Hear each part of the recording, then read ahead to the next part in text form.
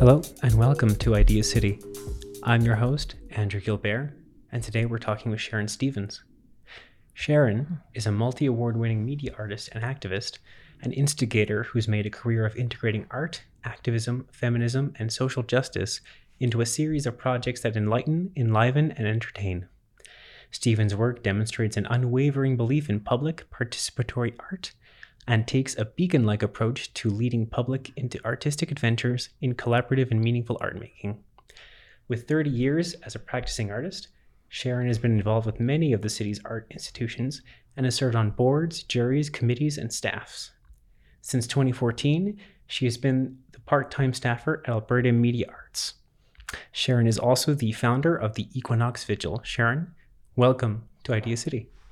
Thank you. I'm happy to be here. So Sharon, for those who don't know, what is the Equinox Vigil and why is it important?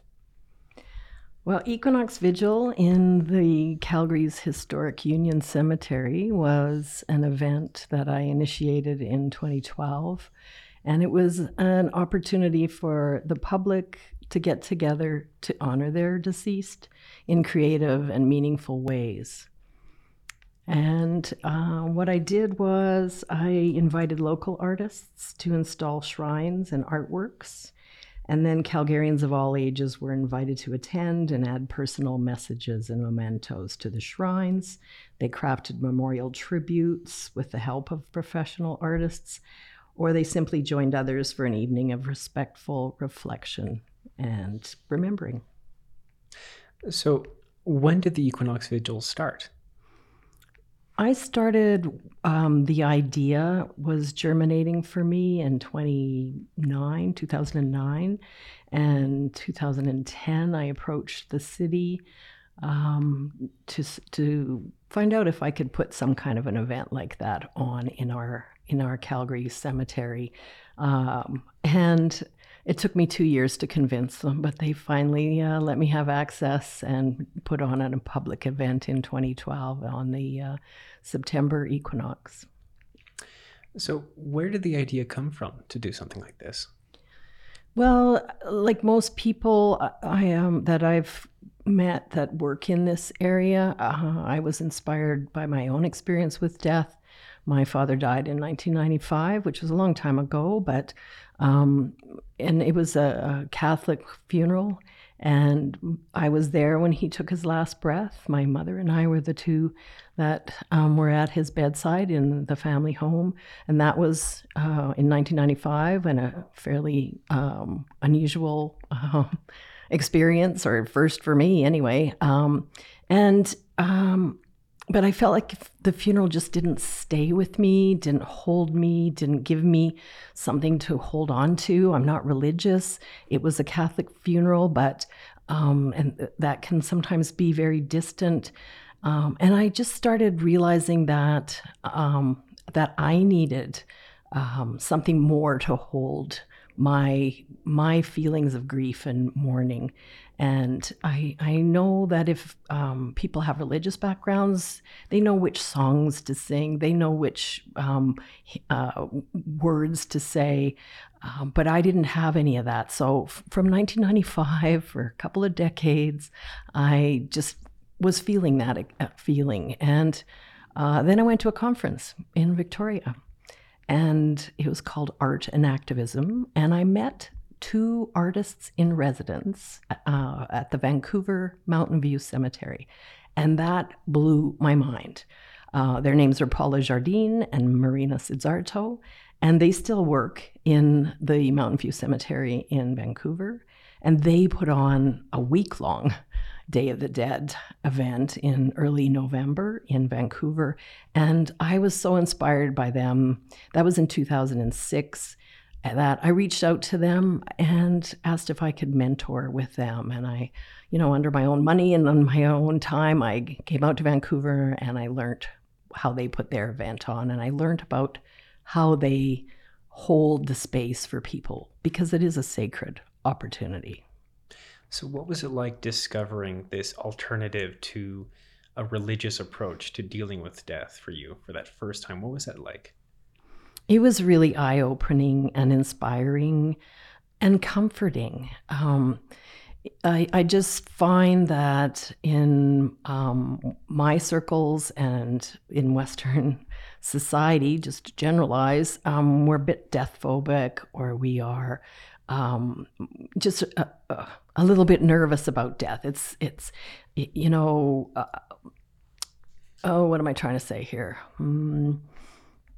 Let me just start over by saying that I feel like we're removed from death. Like my mom, she's 89, and in her lifetime, when she was a kid, she saw the small town that she grew up in. They had wakes in their family home, and she saw a deceased person's body. And that would have been in the 1940s, which is still within our lifetimes. And the funeral industry has kind of removed that integration, or that feeling of being connected to someone even after they've died.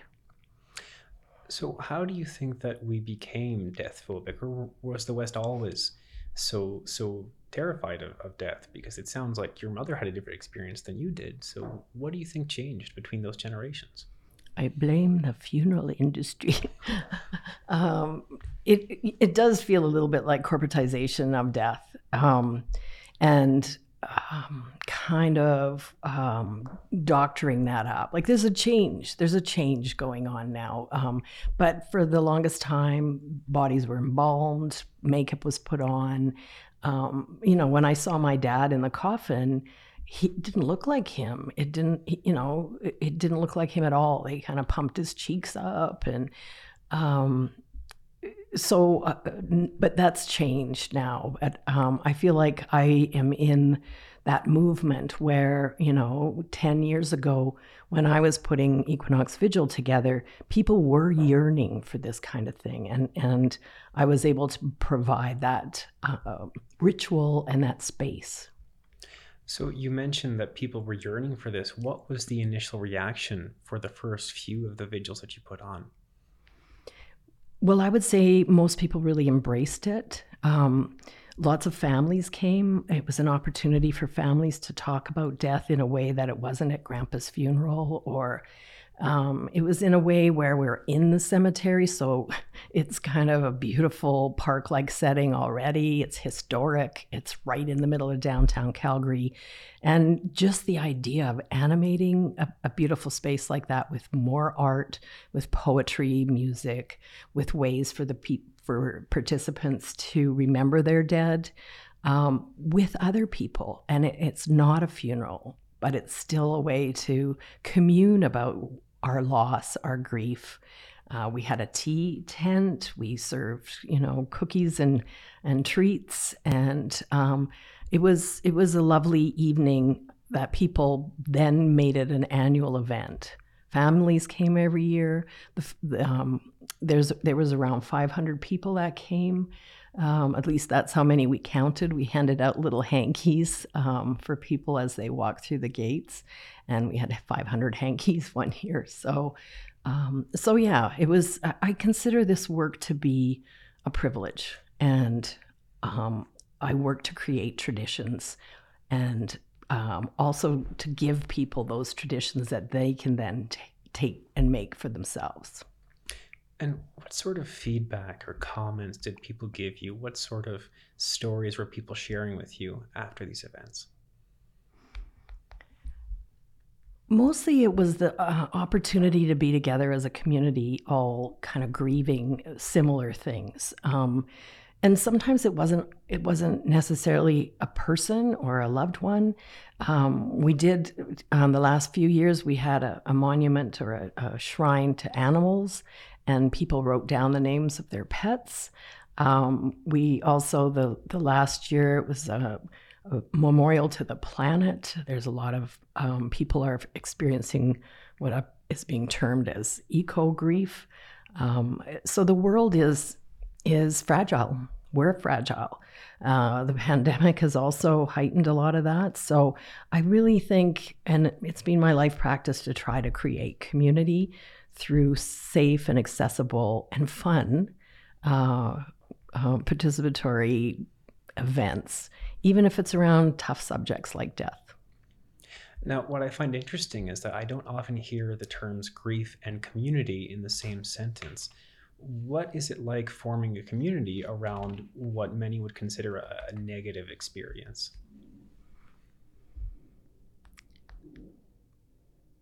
I think it's around people just feeling comfortable and feeling comforted. And I know people that I know that are religious have that experience.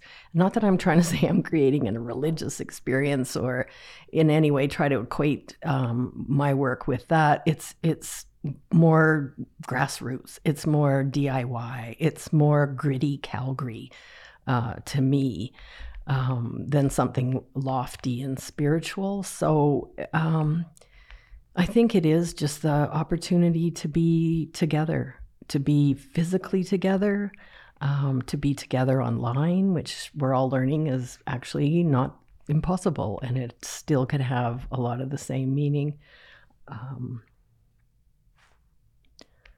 Yeah, what else could I say?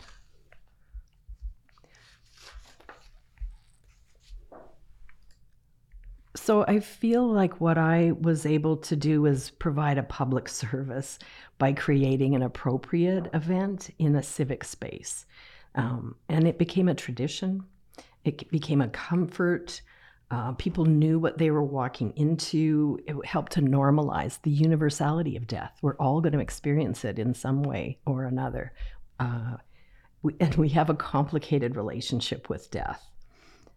The mayor Nenshi came one year, and he had some words to say that I remember, and it was something like that he firmly believes in the power of our community when we come together to share the same, breathing the same air as our neighbors. Of course, we know that's different now with COVID. But in community, we require ritual, things we do together. And events like the Equinox Vigil, everyone experiences it differently, but it's still kind of a community of the whole. Now, I want to go back a little bit and talk about something you mentioned with regards to grief. So you were talking about eco grief and how people were mourning their pets one year at Equinox Vigil as well. So it seems like this isn't strictly limited to humans. So is it possible that this isn't strictly about dealing with mourning for humans, but just dealing with grief in general? I'm curious what you have noticed about our attitudes towards grief in general, and if we're able to properly process that in our day-to-day in the West. I think we're getting a lot better at it. I don't want to be as lofty as to say that I had something to do with that, but I feel like I was riding the crest of change, of people thinking differently, of transformation. And I feel like we're actually going back to old traditions around death and loss. And whereas in my mom's day, it would have been about, a deceased loved one. Now I feel like our society is a lot more aware of the things that we're losing. Climate change, all kinds of things that aren't necessarily to do with humans' death. So I'm wondering, you mentioned the term deathphobic. Is that something you came up with, or is that from somewhere?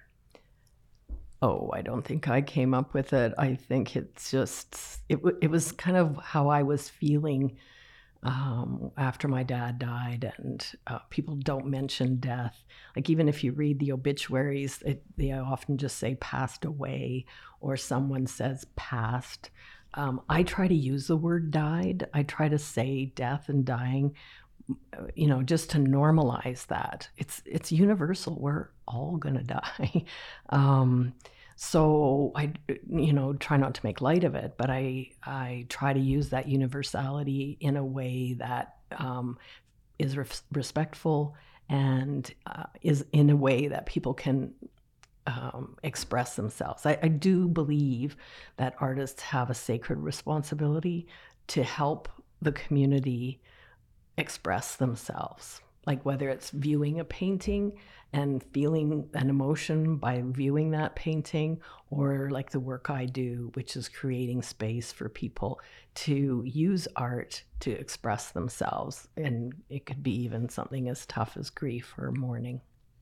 Now, you mentioned expression. I think language is the number one way we express ourselves. And you were talking a bit about the types of language we use. I'm wondering, do we have the vocabulary to discuss these things like we would need to?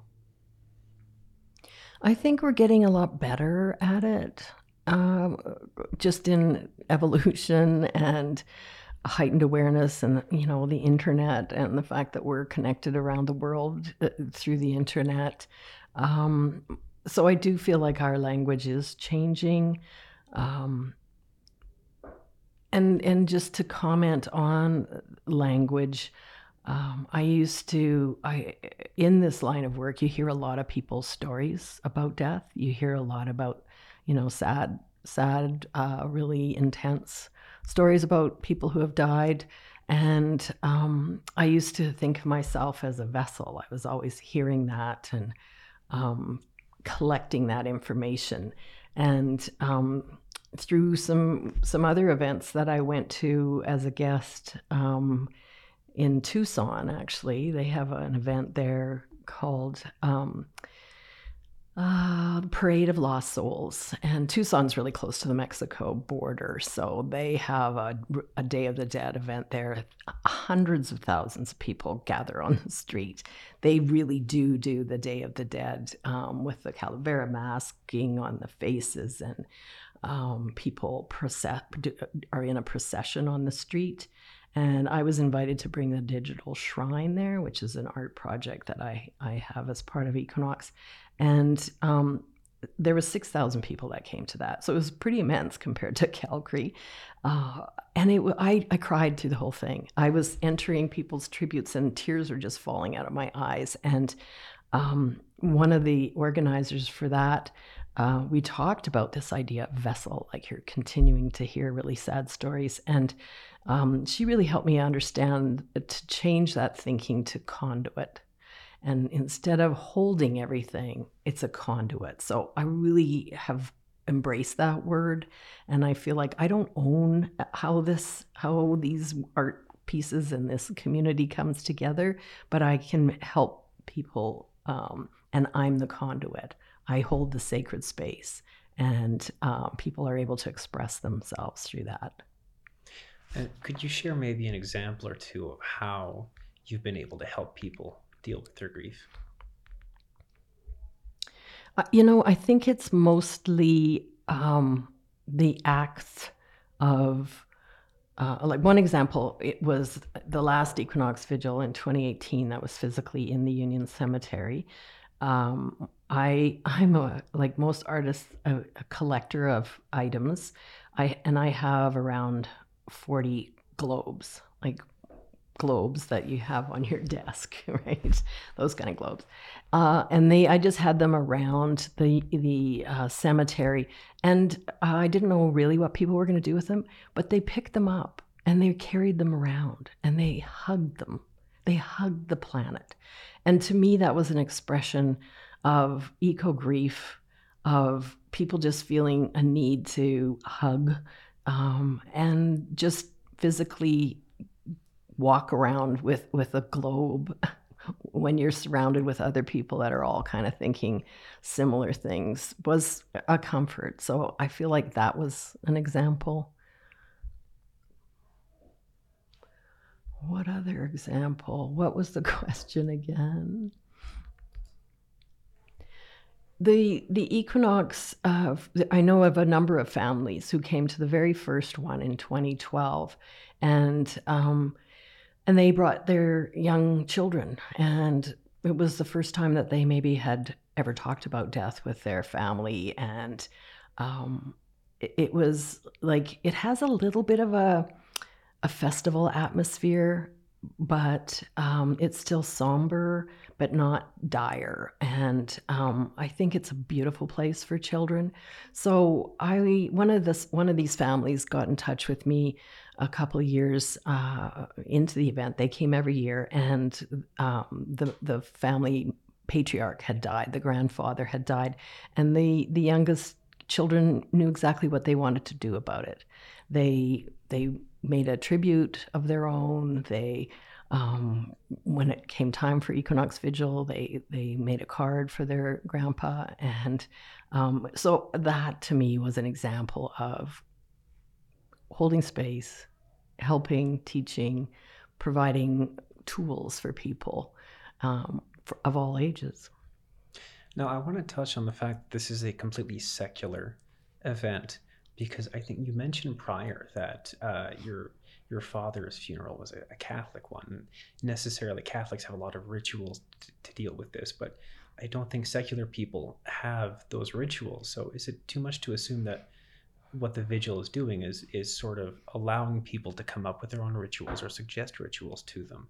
So, what is the importance of that in the grieving process? Well, I do agree, especially people who do have a deep religious background. They know what to do. They know what songs to sing. They know, and older generations know how to write a condolence card, or, but we've lost a little bit of that. And again, I really feel that it's a sacred responsibility. I think artists who present public work, we are sharing information, we're sharing creativity, and we're giving the public an opportunity to express themselves or to listen and think and just pause around the how to respond to your own feelings of grief and loss and mourning. I've often thought that people, you should wear like a black flower or something on your lapel to just indicate that you're in mourning. We're expected to kind of just shrug things off in a couple weeks and just get back to work. I think a lot of that is changing. There's more time off for people for grief. There's new legislation, I think, that's being talked about right now about giving paid time off for stillborn births or babies who die right at birth. So a lot of that was untalked about before, and I am really proud of how we're evolving. And speaking of evolution, I know the last physical Equinox Vigil was 2018. How have things been going since then? Well, we took a year off, and my family and friends all breathed a sigh of relief. And it also gave me a pause to think about my own art practice and where I see this work going.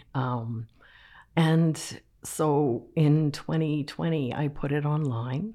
It was during the pandemic, which was kind of convenient in some ways. It was in September 2020, so by then most of the population was used to Zoom meetings. So I hosted both in 2020 and in 2021 a 1-hour program online, and it was similar to the Equinox Vigil in that there was a beginning, middle, and end.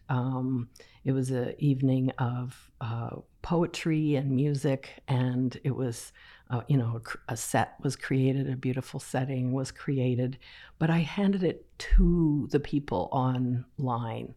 Like, everybody can make their own ritual. People can create their own shrine. So I invited the public to do that for those two years online. For someone who's not well versed, how would they go about making their own rituals? It can be absolutely anything from lighting a candle, and to me it's kind of the mindfulness of it. So you strike the match, or you flick the wick, or you find the right candle, and you can put real flowers or fake flowers or a nice tablecloth. Really, it's just something beautiful that means something to you. It's similar to what the Mexican culture does around building ofrendas, which are very elaborate, and they put out food and things that the deceased person liked. But you can create. I have a shrine that I make, and it's just a beautiful embroidered cloth, a photo, and lighting a candle really helps. Because then you look at the flame, and even just blowing the candle out is an act of ending. Now, I don't want to end too quickly, so let's talk a bit about what you've been doing apart from the Equinox Vigil. And you mentioned Casa Mexico to me. Can you explain to listeners what that is? Oh, absolutely. Casa Mexico is a foundation here in Calgary. It's a charitable organization, and they have been recruited to put on a number of events around the COVID, basically. It's an event that they're calling Celebrating Communities, and it's to honor the people who have died during our COVID year. And a lot of it is because we haven't been together over the last 2 years. So they're putting together a series of musical events. And the one that's coming up is May 6th at the Bella Concert Hall. There's another one on June 18th, and that's in the Union Cemetery. So I am so honored to be part of Casa Mexico's plans. To me, it is an evolution. Again, there's that word of the Equinox Vigil to a more appropriate organization, perhaps. I often would call the Equinox Vigil a Calgary-style Day of the Dead. However, I'm not Mexican, and so I didn't ever want to steal that cultural tradition. So Casa Mexico now running these events and hosting and holding these events is a lot more appropriate, and I'm really glad to be part of it. I have a shrine with them as well. And can you tell us a bit about that shrine? You bet. It's again, it's a little bit more elaborate. It's a bit of a takeoff from the Equinox Vigil. It's set up in C Space. It will be set up at the Bella Concert Hall, and then again in the cemetery on June 18th. And it's just a handwritten tribute. People can write the names of anyone who has passed away in the last 2 years. It doesn't have to be related to COVID. It's also a shrine dedicated to the missing and murdered Indigenous women and girls, as well as all the residential children that have been uncovered. Like, we're all in a lot of grief right now. So it's, again, quite simple. There's some silk flowers. There is, it's a shrine it's kind of a portable shrine that I set up. It's got these beautiful velvet curtains that a friend of mine made, who's now died. So I've set that up, and people handwrite a tribute, and they're going to all be collected. And then in September, when it's the Equinox Vigil time of year, I'm going to host an online ceremony to burn those tributes. Now, why burn them? To me, it's, again, as simple as blowing out a candle, or it's about putting the energy into the air. I am about community building. I'm a community-based artist, and I believe that is continued on in energy as well. So, if you write the name of your deceased person on a piece of paper, or write a few words down, and then that gets all put into a basket with a bunch of other names and tributes.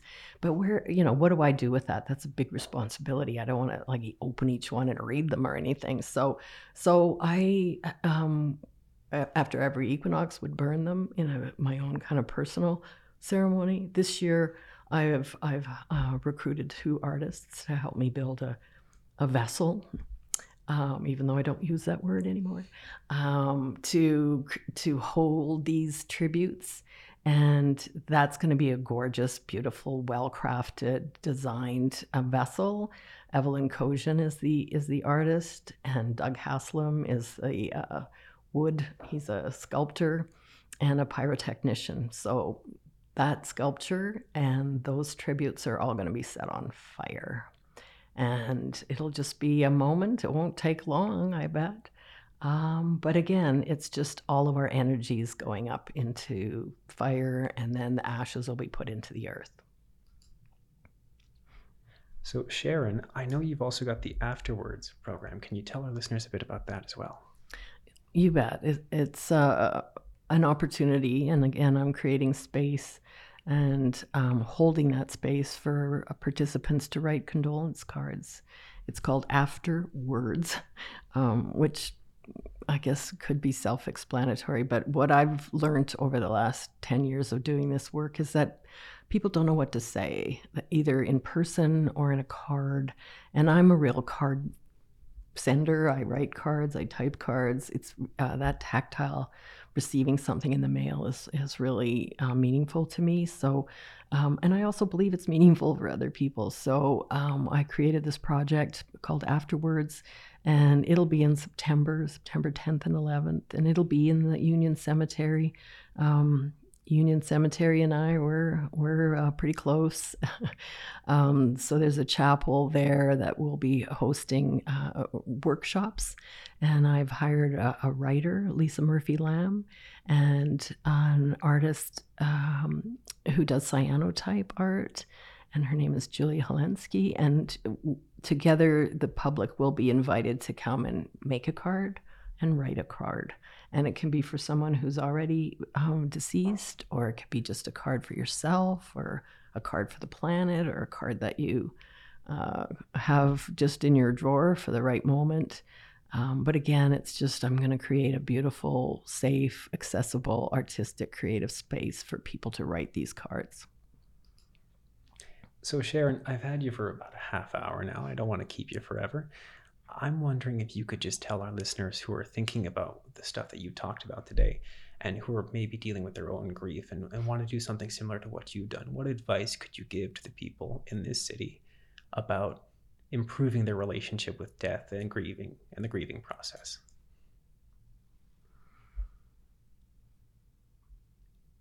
I would say it could be, as simple as creating a shrine once a year at a certain date. I always use the equinox in September as my date. I love that time of year. It's the feeling of going dormant and conserving your energies. So I would suggest creating your own rituals like that. Reading. There are so many resources out in the world now around death and grief and loss, and there's whole movements now going back to traditions of green burials or death doulas. There's a lot more conversations happening, and that's fantastic. It's normalizing death. We're all going to experience it, and it's not as frightening, it could be less frightening if there's a creative approach to how you hold your own grief. So I would say to do something on your own, but also to reach out to community, again, because it's an experience that people all share in various ways. Yeah, I don't know what else I could offer for advice.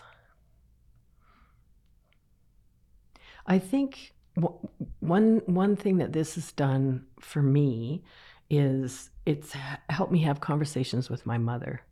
As I said earlier, she as a child, she saw dead people in her living room because she was at a wake or a mourning for her family or the town, somebody in the town, and but when she dies, I want to be able to talk to her or I have been able to talk to her now about what I would expect when she dies. I want to go back to some of that tradition.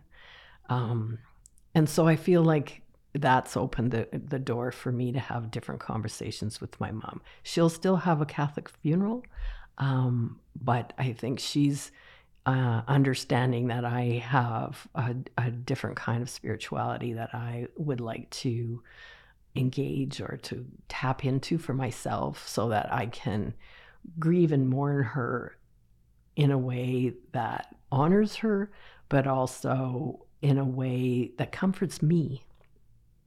So I can't help but notice the through line in all that advice is reaching out and communicating with other people. In that spirit, Sharon, where can people find you if they want to reach out? Well, I'm on social media. My OXYYC is my Instagram, based on a project I did called Crash Course on Loving Calgary. So OX, Hugs and Kisses, YYC. And then I'm on Facebook as Sharon Stevens, but Equinox Vigil also has a website, so it's equinoxvigil.ca, and there you'll see the projects that I've been involved in over the last 10 or 12 years. Great. Sharon Stevens, thank you so much for coming on the podcast. You're welcome. It's a pleasure to be here. Before we sign off, we'd like to thank you, the listener, for joining us today. We'd also like to acknowledge that Idea City was made on Treaty 7 land and was made possible by Hunter Hub for Social Innovation. This podcast was produced by Work Nicer, Andrew Gilbert, Kurt Archer, Simone Pabrezza, and the TEDxYYC graphics team. Music for this podcast is by Sargent and Comrade.